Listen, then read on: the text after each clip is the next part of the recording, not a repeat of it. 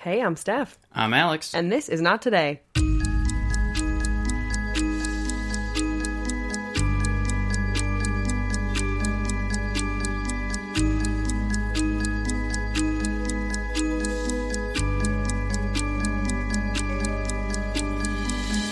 After much technical difficulty, we are live. We're live. Hello. How are you? I am good. How are you? I'm fantastic. I'm riding high off the fried rice right now. Oh, sure. Mm-hmm. Fried rice, little broccoli. I have a question for you. Mm-hmm. Have you seen those videos recently where it's like 147 days to Christmas and it's like banging like Jingle Bell Rock and they're making Christmas cookies? Have you seen those? No, I'm It's not on August. TikTok. It's freaking August, guys. But I do bring this up because obviously we love Christmas. But anyway, it's kind of relevant because this story takes place in December of 1972. So not that the year has anything to do with it, but our story starts on December 29th, 1972. So it's around Christmas time, and it just made me think of those videos where they're like, na na na na na na, it's 136 days till Christmas, and I'm like, bro, it's August. But anyway, let's jump in, shall we? How far out did these people start to make those videos? Probably like half a year away. Literally. Huh? Yeah. Oh my god. It's crazy. People are obsessed. I mean, I get it. Christmas is banging, but it's August. Yeah. Anyway. Maybe enjoy the summer. Well, yeah, enjoy the summer. There's so many things until Christmas. There's like Thanksgiving, no, Halloween first. Halloween, Thanksgiving, then Christmas. And every other holiday that other people celebrate that I'm ignorant about. But I'm sure there's other ones. Anyway, this is so unimportant. Why don't we jump into the story? Let's do it. Okay, so our story takes place, like I said, on December 29th, 1972. Eastern Airlines Flight 401 was on its way from New York to Miami, Florida. At the time, they were flying the most advanced passenger jet in the world, which was the L-1011 TriStar. It was the quote-unquote dawn of the jumbo jet era. The L-1011 TriStar? Do you know her? The classic? Are you? I have no idea what this is. Okay, I was like, you're fucking with me. I don't know anything about planes. This airplane had the most advanced technology of the day. It was top-notch, it was large and spacious, it was quiet, and the service on board was first-rate. Even the service was first-rate? Absolutely. Is this a commercial? Hi. Are you selling? I work for Eastern Airlines. I'm pretty sure it doesn't exist anymore, but if you go back in time, check us out. Anyway, Bob Loft was the captain for Eastern Airlines Flight 401 and had been with the company for over 30 years at the time. Bob's first officer and co-pilot was Albert Stockstill, and his second officer / flight engineer was Donald or Don Repo. Also in the cockpit with the men was Angelo Donadeo, who was an off-duty maintenance expert for the airline. However, he wasn't technically on duty. He was just catching a ride back to Miami and happened to sit in the cockpit with the men. He's just hanging out. He's kicking it. The flight from New York to Florida is fairly short, and the plane had been descending down into Miami. There were 176 people on board that night. Most of them were headed south for New Year's. Among those passengers was Ron and Lily Infantino, who at the time had only been married for 20 days. And Ron Infantino said that the flight itself was smooth. It was pitch black outside because it was really late. It was around midnight. But good weather, just dark out. But good vibes. Good weather, dark out, good vibes. You know how it goes. Right. And the plane was in its final descent, and in the cockpit, they were going through their landing checklist to make sure that everything was all good. But as they were going through, the captain noticed a problem. The nose gear light was dark, meaning it was possibly locked. The nose gear is the landing gear in the nose of the airplane, and this meant that it wasn't locking into place. He had, engaged the nose gear to land, but it wasn't locking into place to land. Yeah, so they were pressing the button for the nose gear, like the nose gear button, and it wasn't lighting up. And when it lights up, that indicates that the landing gear has locked into place. Right. Right, so it wasn't lighting up. And they're like, uh-oh, that's a problem. So Bob decided the best bet was to try and raise the other landing gear and then put it back down again to see if the nose gear would unlock. Kind of like a unplug and replug type situation, you know? They raised and lowered this landing gear a few times to try and get it down, and each time the sounds from that would echo through the main cabin. Trudy Smith, who was one of the flight attendants on board, heard the continual grinding sound of the landing gear, but wasn't concerned at all because she said sometimes things like this happen, but she was kind of annoyed because she thought that it would mean that the plane would get into Miami later than expected. But still, at the front of the plane, the light for the nose gear was not turning on. Well, turn it on. Turn it on, then. Captain Bob called to the tower and told them that they were going to have to circle the airport since they didn't have the light to their nose gear. Flight engineer Donald Repo decided to perform a test called the Christmas tree, which basically lights up every warning light in the cockpit to see if they were all working, and the nose gear light failed that test, which meant that the bulb most likely had burnt out. But there was still a slim chance for a double failure, meaning both the light bulb and the landing gear weren't working. And they obviously couldn't see it because they're flying. So they don't know if it's a double failure or if it's literally just a light bulb burning out. Oh my God. On the ground, air traffic control directed Flight 401 to climb to 2,000 feet and circle away from the airport until the problem had been solved. At the time, co-pilot Albert Stockstill had been flying the plane, but Captain Bob told him to put it in autopilot because Albert was the only one who could reach the nose gear light and pull it off of the panel. This autopilot was one of the most advanced in history and had the ability to fully land the plane on its own. So they set the autopilot to fly at 2,000 feet because they're like, we gotta fly at 2,000 feet, circle away, and then come back. Easy, right? Not quite. Well, if it works. Yeah. They had autopilot in the 70s? Yeah, one of the most advanced. And they could land planes with autopilot in the 70s. That's crazy. Yeah. I've always wondered this. Have you ever wondered, like, do they even really need pilots anymore? I mean, they need them if something goes wrong. Yeah. But do they never land planes anymore, really? No, I think they do. It just had the capability of landing the plane. And I actually was thinking about this when I was researching it, like, do we need pilots anymore? But I don't think I would ever trust just, like, the technology alone because things fail. I mean, obviously there's also human error and that we're going to talk about that, but also I like to have both, you know? Yeah. Kind of working with each other. You know, if the computer fails, hopefully the human can fix it. And if the human has error, hopefully the computer can fix it kind of deal. I'm going to keep that. Yeah, bookmark that. Yeah. But yeah, I was wondering if they purposely land with pilots manually just so that they keep practicing. Like, look at us wagging again. Yeah, we're going to guessing. get another email. Yeah, that's true. We don't know anything about airplanes, but we like to pretend. Here we are. Yeah. So co-pilot Albert was flying the plane, but this nose gear light was right in front of him, so Captain Bob was like, put it in autopilot, and then you can reach it and take it off the board. That way we can take a closer look at the actual, like, button itself.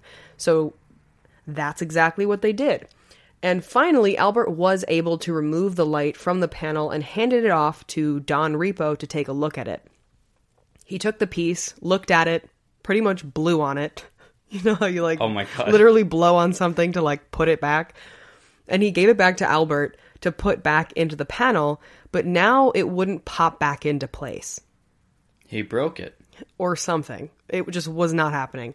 So the men in the cockpit started arguing about what to do because Albert was trying to push the piece back into place, but Don told him that if he forced it too hard, it would break. And so all four of these men are kind of brainstorming what the best thing to do is.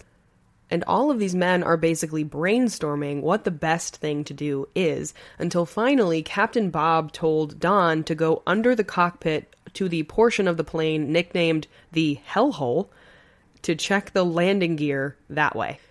In the main cabin, another aviation engineer was on board named Richard Pregluski, and he took this flight very regularly. And at that point, he could tell that the plane was experiencing technical problems because you don't normally just turn away from the airport if there's no like weather issues or things like that. But the plane had been just above Miami to land, and now they were headed back out toward the Everglades. So out of his window, he saw something strange. He noticed that the plane was in a glide path, which is when the plane is in its descent to land. But they weren't going toward the airport, they're going toward the Everglades. So that was strange.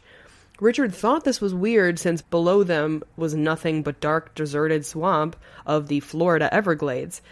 He definitely thought this was weird since they hadn't made an announcement about what was going on, but the plane was still high up enough that he figured they'd make an announcement soon, so he wasn't too concerned. Yet. Down in the hellhole, there's a small viewing window where Don should have been able to see the front wheels to see if they were locked into place. But it was pitch black out the window and he couldn't see anything. But when he got back up into the cockpit, they realized that Bob had never switched on the wheel well lights, so they sent him back down to take another look. And I believe Angelo Donadello went down with him, even though he was off duty, so he's going above and beyond. Yeah, they better give him a raise. Or something. Meanwhile, at Miami International Airport, ground controller Charlie Johnson had just finished up with helping another difficult landing and looked back over at the radar and saw that Flight 401 had dropped from 2,000 feet to 900. This was odd, but getting false readings for a few radar sweeps isn't completely unheard of, or at least wasn't. So he radioed into the flight to check in with them and see how they were doing. He asked how things were going, and Captain Bob, completely unaware of the plane's descent, told Charlie that everything was fine and asked if they could turn her back around to come back to the Miami International Airport, as he believed everything with the landing gear was going to be sorted out in just a matter of minutes. Because at this point, both men were down in the hellhole. They figured everything would be fine and then they'd be able to go back and land. So Charlie told him to head left and to get back to the airport. But this was going to take a couple of minutes because now at this point they'd been flying away from the airport and they needed to, get back and reline up with the runway. The runway. Thank you. Did you see? I was really searching for it. Yeah, the wheels were really turning. Thank you. But what the entire cockpit crew failed to notice was, while preoccupied with the burnt-out landing gear indicator light, the autopilot had inadvertently been disconnected, and as a result, the aircraft was slowly losing altitude. After the plane had been put in autopilot for the next 80 seconds, the plane maintained level flight, and then it dropped 100 feet, and then again flew level for 2 more minutes. But because this descent had been so gradual, it went completely unnoticed by the crew, so they virtually could not feel this descent. And they completely thought that they were in autopilot, staying at 2,000 feet the entire time. In the next 70 seconds, the plane lost only 250 feet, but that was enough to trigger an altitude warning chime located under the engineer's workstation, which was Don Repo. But at the time of the warning chime, Don had been down in the hellhole, and the pilots didn't hear it. In another 50 seconds, the plane was half of its assigned altitude. Finally, co-pilot Albert had noticed that their altitude was not 2,000 feet, but by that point it was already too late. The recorded conversation on the CVR caught the quick exchange between Stockstill and Captain Loft. Basically, co-pilot Albert Stockstill said, "We did something to the altitude." And Bob Loft said, "What?" And he said, "We're still at 2,000 feet, right?" And he said, "Hey, what's happening here?" And then that's the only thing that's heard until less than 10 seconds later, after this quick exchange, the jetliner crashed into the swamp below. Upon impact, everyone was violently whipped forward, the lights in the cabin were flickering, and there was an explosion that sent a huge fireball through the cabin. The plane was traveling at 227 miles per hour when it hit the ground, so it basically just flew apart. I'm just speechless. Yeah. Oh my god, how can anyone survive? Well, people did, but it was really bad. With the aircraft in mid-turn, The left wingtip hit the surface first, and then the left engine and the left landing gear. When the main part of the fuselage hit the ground, it continued to move through the grass and water, basically breaking up the entire airplane as it continued going forward. So this was a gigantic crash site full of debris, and people went flying out of the airplane. Back at ground control in Miami, Charlie Johnson noticed on the radar that Flight 401 now read as being on the ground, which didn't make sense. He was hoping that this was another mistake in the equipment and asked what their altitude was, but got no response back. Just then, ground control received a radio from another plane that said they had seen a big flash to the west of them and said they didn't know what it was, but they wanted to let ground control know. And that big flash was Flight 401 impacting with the ground. Oh impacting? Is that a word? Yeah, we got it. Yeah, you get it. But that's what the flash was. I mean, it was just a giant explosion.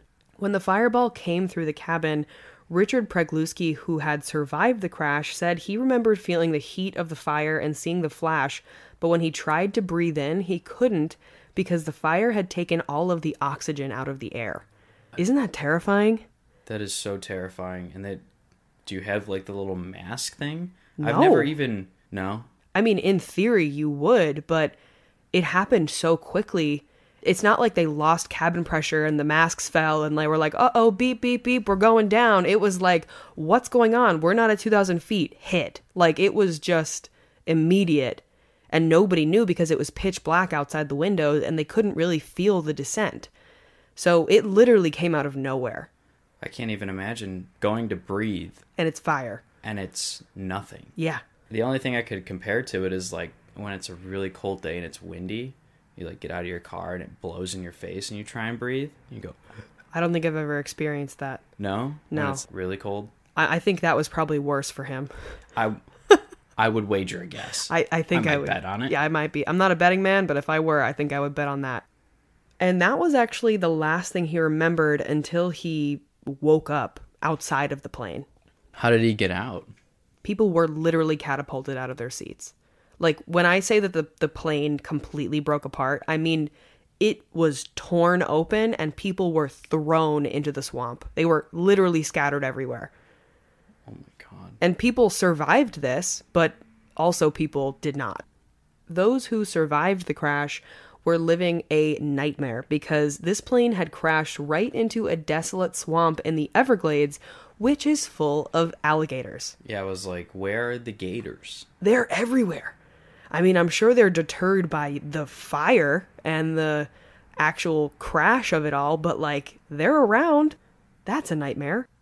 Richard Pregluski knew that he was in very bad shape because when he looked down, he saw the fact that his clothes were basically hanging off of his body and he had severe cuts down his arms to the point where his skin was like hanging off. Oh. He saw how badly he looked, but he didn't feel any pain, which he knew was because that he was in shock, which meant that he was really in bad shape. So he just tried his best to keep himself as calm as possible because at that point there's not really much else you can do other than try to breathe. So Ron Infantino, another survivor, had been knocked out by the crash, and when he woke up, he was already out of the plane and in the swamp. He woke up completely away from everyone else, and he was on his stomach, basically like in the mud and the water of the swamp. On the flight, his wife, Lily, had been sitting with him, but she was nowhere near him at this point. He had no idea where she was. But now there was another huge problem. The swamp water had doused the flames upon impact, which was great, but now there was around 20,000 kilograms of jet fuel that had leaked into the swamp that everyone was in, which meant that a single spark could set a deadly blaze. The first person to come to this terrifying realization was flight attendant Trudy Smith. While she was standing in this swamp water, she yelled out to everyone who could hear her not to light a match, which is so insane because you wake up thinking, oh my God, I survived a plane crash, and now you have to worry about blowing up for a second time. Yeah, and I can't even imagine like watching somebody put a cigarette in their mouth. Seriously. I mean, not only I mean, you go through a plane crash. Imagine you smoke cigarettes. I feel like you would definitely want one after you wake up from a plane crash. So yeah, that was a scary thought. But also, this plane just exploded, and like there's a ton of electricity and technology on board. If just a random spark flew out, it would be game over for everyone. That night, deep in the Everglades, was a man named Bob Marcus who was driving his airboat hunting frogs with a friend. No way. Yes. He had seen Flight 401 roar past him above his head before they crashed into the swamp ahead of him. So he literally saw the whole thing. Immediately after seeing the crash, Bob sped toward the crash site, hoping to help whoever he could. When he got there, he just jumped into the swamp without a second thought, hoping to find anyone still alive. But he also could instantly feel the sting of the jet fuel on his skin. That later, after all of this was said and done, he actually had to treat his legs for burns a full week after helping. So just the jet fuel being in the swamp water alone was enough to burn him. Really? Yeah. It's that acidic or... I guess. Whatever? Yeah, I mean, he had burns on his legs, and he was literally just waiting in the water, like, helping people out. Wow. Yeah. Didn't know that. The first person he came across was a man who was still strapped to his seat, but his seat was now sideways in the water. So he was close to drowning because he was strapped in sideways and his head was basically, like, in the water, and he had to, like, tilt his head up to not drown. And he was so exhausted and, like, hurt that he was having trouble even lifting his head, and he almost drowned. But Bob Marcus was able to pull the seat up out of the water and stopped this man from drowning, which he actually did with dozens of people. Ron Infantino was still laying on his stomach, isolated from the others because of the way he was thrown from the crash, like I had said, but he couldn't move, and after some time he started to hear alligators and snakes start to reappear in the weeds around him. Ron knew that if anything came up to him, he was completely dead meat because he couldn't defend himself. So he literally just had to lay there and listen to the sounds of the swamp and hope that nothing tried to get him. I mean, I can't think of a much more helpless situation. No, that sounds like one of the worst things that could possibly happen to a person. I know. And if it's really deep in the Everglades, it's probably just a symphony. Yeah. Of these sounds. I mean, they were surrounded by swamp. I mean, think about the number of alligators and like deadly things that were just lurking in the darkness. I actually don't want to think about it, so I'm going to keep moving on. Let's move on. Let's move on. So as he's listening to the sounds of the swamp, hoping to not die, that's when he started to hear Christmas carols. To rally the other survivors' spirits, Trudy, the flight attendant, had started singing Silent Night and other Christmas carols. So everyone who could basically started like quietly singing Christmas carols. Oh my God. Isn't that insane? I can't imagine that scene. Well, yeah. So Bob's pulling up. Yeah. Saving people from drowning because they literally can't hold their heads up out of water. Yes. And Trudy's singing Silent Night with the rest of the passengers. Yeah, because everyone was hurt so badly that they couldn't even move. They were just like trapped there, and they knew that although help would come eventually, they didn't know when. You know, Right. Nobody knew exactly where they were. So a search team would have to locate them before they could actually start to take people away. Yeah. So this was just to try to keep people's minds off of their terrible wounds and to like keep their spirits up, you know? Yeah, keep them out of the horror. Yeah, the actual horror. She said she knew that they weren't going to get out of there in a hurry. It was midnight in the middle of a swamp and people didn't know where they were yet, so what else was there to do? Within minutes, Coast Guard helicopters had been sent out in search of the crash site, but in the pitch blackness, they couldn't find them. Because like I said, the swamp water had put out the flames of the crash, so it was back to darkness. Oh, and they can't use a flare. Right, but let's thank our lucky stars that Bob Marcus was there because he signaled to the helicopters with his headlamp. He was just flashing the headlamp above his head to hopefully have them see it. Hell yeah, Bob. Yeah, and they flew away, but he kept going, and then he saw them turn around and start to head back toward the crash site. So it worked. The helicopter discovered the crash site less than a half an hour after the crash. But to the survivors, it felt as if they had been in the swamp forever. Thankfully, now they knew that they had been located, but it was still going to take quite some time to get everyone out. The nearest landing site for the helicopter was 100 meters away, but Bob got back into his airboat and left to meet up with the rescuers as the helicopter had landed to then ferry them to the crash site. So Bob is running a full circus over here. You know, he's doing it all. He's pulling people out, he's stopping them from drowning, and he's ferrying the rescuers to the crash site. So it's amazing. A true hero. Seriously. First aboard Bob's boat was Coast Guard rescuer Don Schneck. Bob asked him where the others were because it was literally just this one rescuer, but Don told him that he was it for now.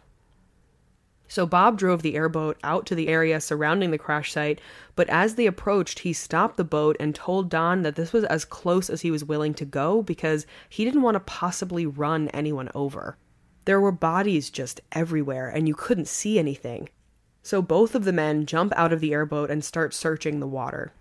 As Don approached something large in the water, he realized that it was the nose section of the airplane. And amazingly enough, Don discovered Captain Bob Loft, who had survived the crash, but was still strapped into his seat in the cockpit. And he was in incredibly bad shape. He was in shock. Don could tell from his lacerations that he had broken ribs. So Don tried his best to calm Captain Bob down by telling him to hang in there and that other rescuers were on the way. Being the only rescue person there made Don feel completely inadequate. There was almost nothing he could do, and just then he wondered where the team from Miami was, and as he looked up, he saw about 50 lights headed their way. So it was about to go down. Yeah, that's where they are. Yeah, right. They're coming. First Officer Albert Stockstill and Captain Bob Loft both unfortunately died at the scene of the crash. Angelo Donadeo and Don Repo both survived and were taken to the hospital shortly after the whole rescue team had arrived. In all, 76 people survived the crash, 67 of the 136 passengers and 8 of the 10 flight attendants, as well as technical officer Angelo Donadeo, who was in the nose electronics bay, or the hellhole, with Don Repo at the moment of impact. And unfortunately, Don Repo, he did survive the initial crash, but later died from his injuries at the hospital. So it was a really deadly plane crash, unfortunately. By the morning, all the wounded people had been transported to hospitals. Most of the dead were passengers in the aircraft's midsection. All of the survivors were injured. 60 of them received serious injuries, and 17 suffered minor injuries that did not require hospitalization, but the most common injuries were fractures of ribs, spines, pelvises, and lower extremities, and 14 survivors had various degrees of burns. The mud in the swamp had actually absorbed much of the energy of the crash, which lessened the impact of the crash. But the water in the swamp was so thick with mud that it also clogged the wounds of the injured and sustained survivors, preventing them from bleeding to death. Oh my God. Isn't that insane? So the mud literally slowed the plane down, or absorbed the crash, the actual crash, and then also clogged their wounds. So it made it so much less bad. So the Everglades kind of saved them in a way. Yeah. I was going to say, they're kind of lucky that they landed in a place without trees, you know? Yeah. So the mud was great, but it also complicated survivors' recoveries. Their wounds started to become infected, and after a test of the mud in the swamp, they found a deadly organism in the mud. And this organism produced an infection called gas gangrene, which can kill a person in just 2 days. Those who were affected by this infection needed to be put in a hyperbaric chamber, which is a pressurized container that pumps high levels of oxygen into it. And they needed to stay in this chamber for 2 days. And the oxygen basically would get forced into the wounds and kill the bacteria. And this was one of 2 ways that they could actually save a person who had this gas gangrene. So that's insane. Yeah, isn't it? How did they figure that one out? That the hyperbaric chamber saved people from this very random infection? I don't know. Thank God. But seriously. That's so bizarre to me that you would just get shoved in an oxygen pod and it works. I know. It's crazy.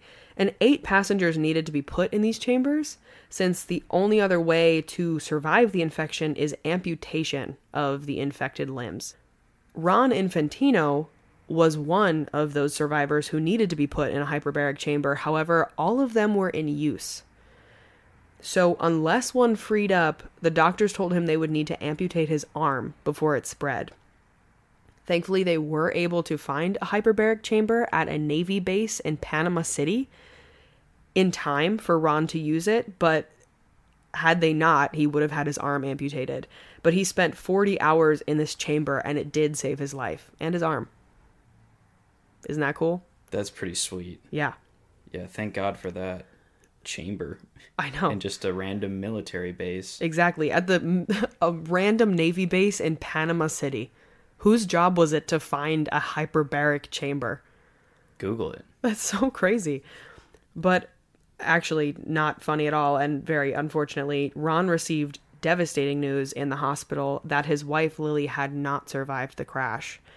While they were in the air, Ron and Lily had randomly switched seats when she had gone to use the restroom during the flight. And in the crash, both of them had been thrown from the plane, but Lily ended up under the wing while Ron survived. This memory of switching seats obviously haunted Ron, even though it was completely innocent and there was nothing he could have done about it. But it's just so sad, you know? I mean, how can you not? Of course. Following the crash, there was a massive investigation into how this top-of-the-line jumbo jet had failed.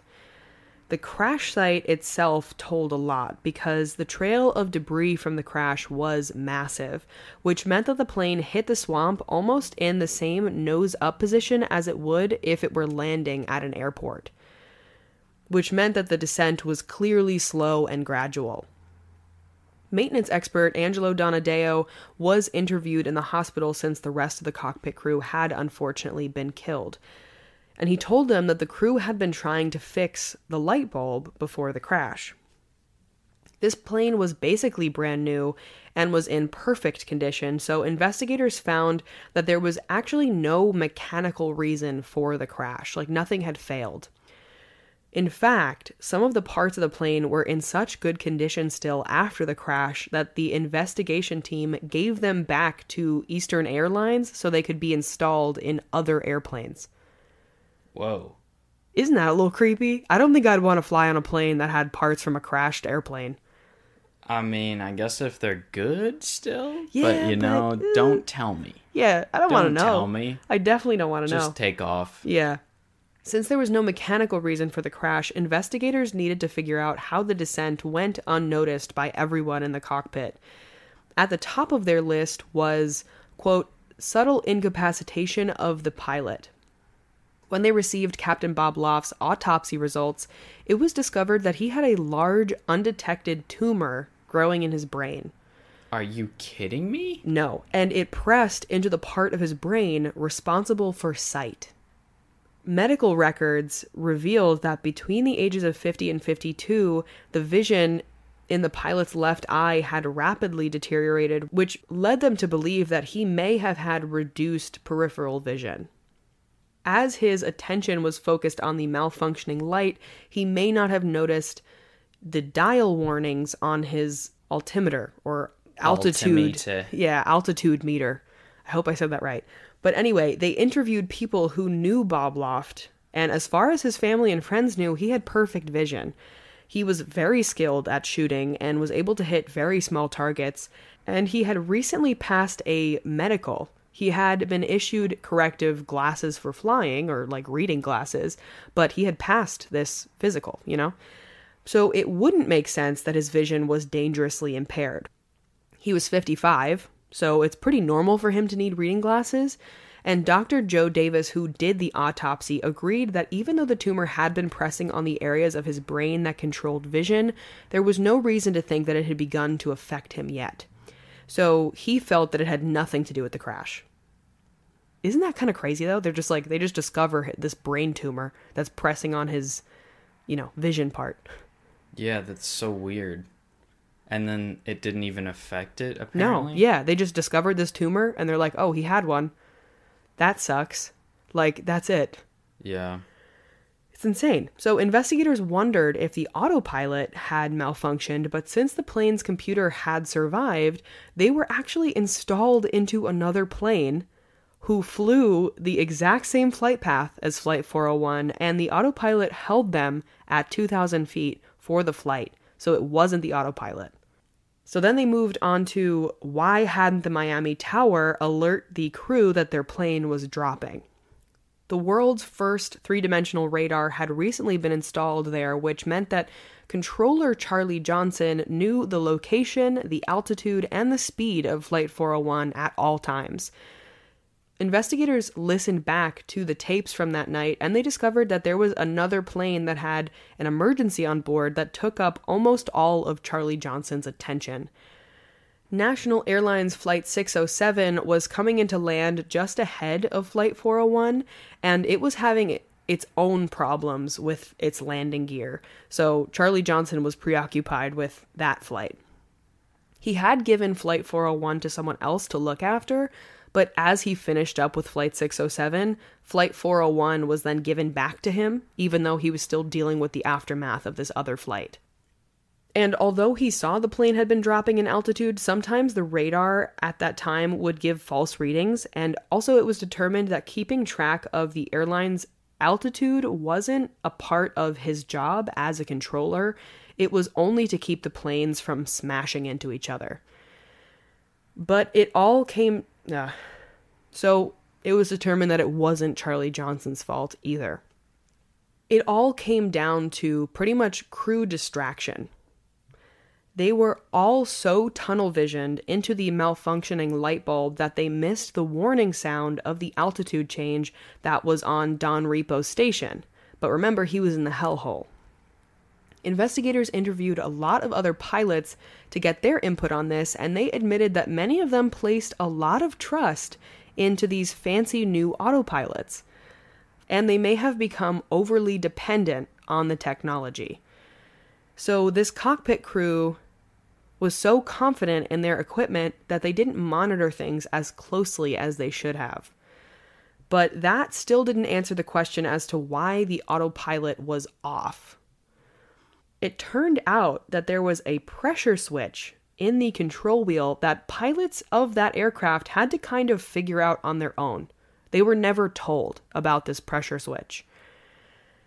Another pilot who had flown that 1011 before this crew had experienced this pressure switch turning off the autopilot when he dropped a map on the ground as he was flying, and when he bent down to pick it up, he bumped the wheel. But when he got back up from picking up the map, he immediately noticed that the altitude monitor on the autopilot had turned off and was able to just turn it back on, no problem.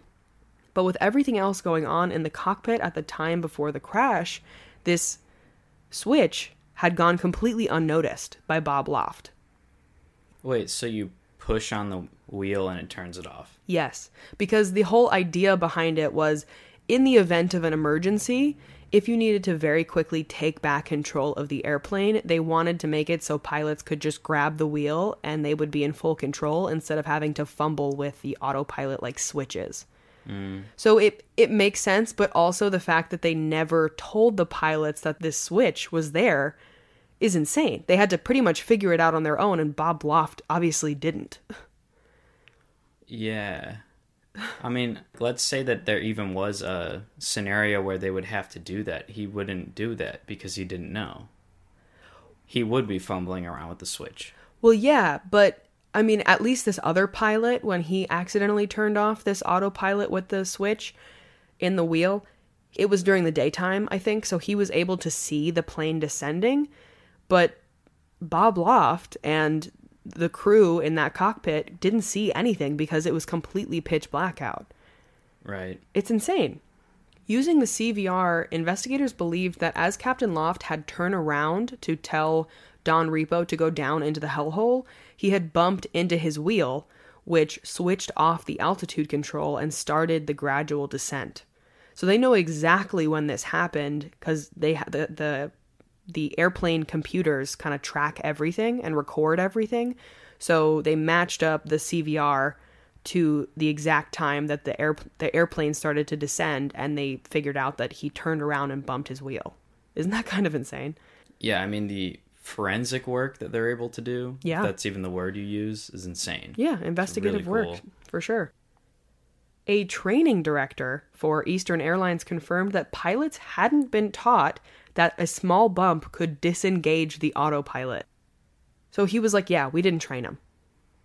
Isn't that insane? Like, how could you not train your pilots for every single, like, switch and thing? I don't get it. Yeah. I mean, I guess it was the 70s, so things were different, but also, my God. Yeah. So did they not tell them that a small bump could do it, or did they just not tell them about the switch at all? They didn't tell them about the switch at all. And clearly it was a lot more sensitive than they initially thought. Yeah. Yeah. That's a problem. It was all bad. It was also discovered that although the light bulb had burnt out on the nose gear, the landing gear was actually locked in place. So they would have been completely fine to land as normal, but they didn't know that. So the only piece of the plane that failed was a $12 light bulb. That's it. Oh my God. And people died because of a $12 light bulb. Yes. I mean, a lot of other reasons, but yes, essentially because of a $12 light bulb. So for all of those reasons, the plane crashed. This event was a pivotal moment in aviation safety history, and in the following 10 to 15 years, it led to real changes in the way airlines treated the cockpit and trained its crew. It also brought about changes in new regulations instructing air traffic controllers to warn pilots when they're getting close to the ground. So it brought about a lot of safety changes, which is very good. By the late 1970s, NASA began to explore a new behavioral science designed to reduce pilot error called crew resource management, which was centered around the pilot not being the one and only leader, but rather as the pilot, you need to lead the cockpit crew and also need to listen and interact with the crew and work as a team.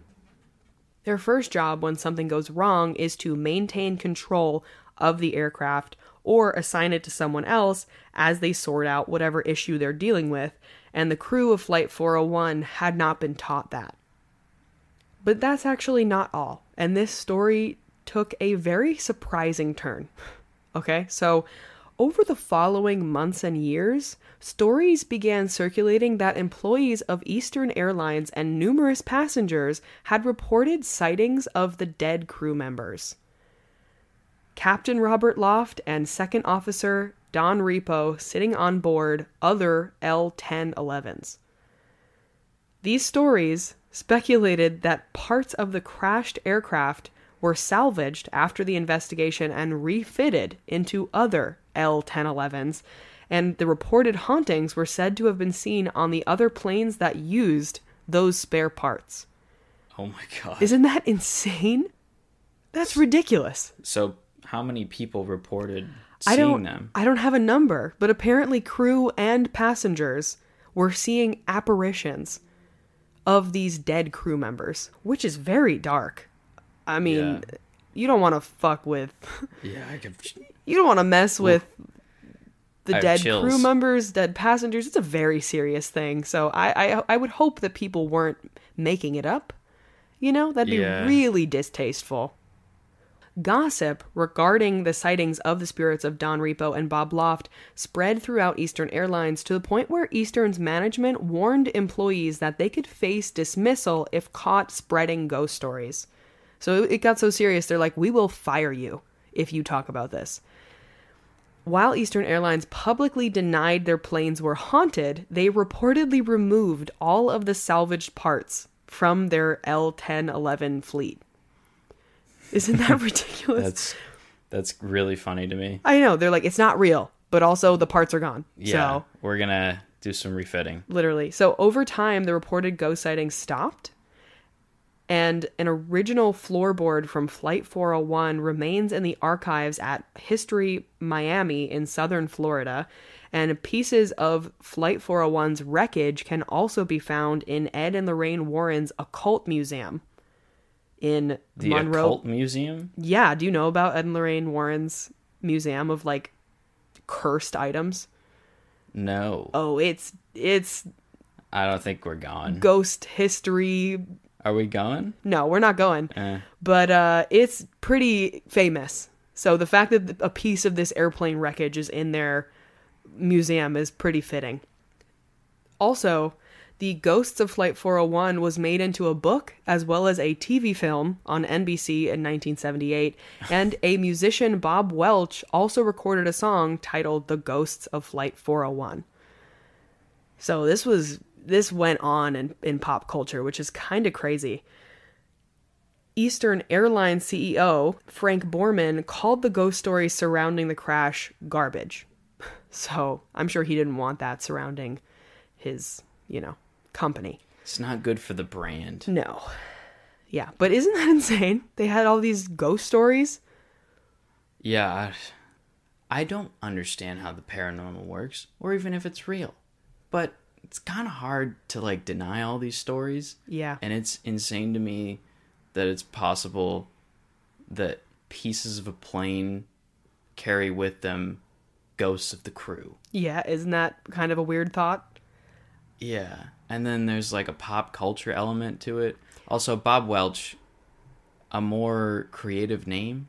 Yeah, perhaps, right? Maybe. But, I can't imagine being, like, part of the families, And No. it's just, like, kind of a meme. Yeah, that's what I was going to say is I hope that the people who believed that they saw these ghosts, if there actually were people like that, weren't, like, spreading this story as, like a funny tale or something, like, oh, I saw a ghost. Like, it's so not funny at all.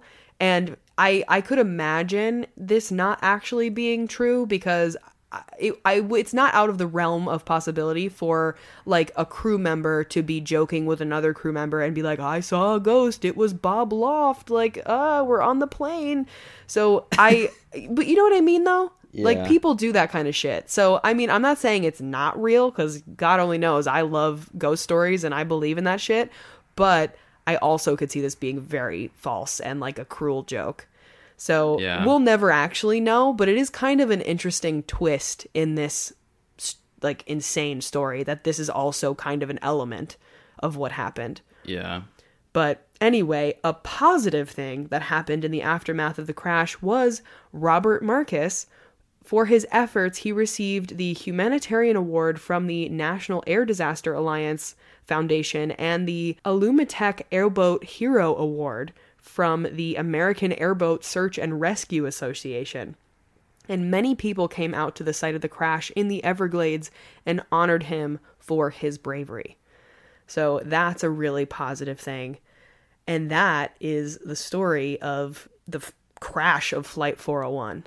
This is just an incredible story of, like, how chance comes together in the worst way possible. Seriously, like, human error for sure. Yeah, and then Bob Marcus happens to be catching frogs in this part of the Everglades where a plane crashes. At midnight. At midnight. Like, what are the chances? And then, how many lives did he save? You said, like, probably... Dozens. No doubt. Just from drowning. Yeah. And then the mud... Yeah. Saved them, but also gave them gangrene. Yeah. And then they had to be put in an oxygen pod to be saved. Isn't this all crazy? And then there's ghosts. Then from the ashes... Literally. The planes rise again. Yeah. In different planes. Mm-hmm. And...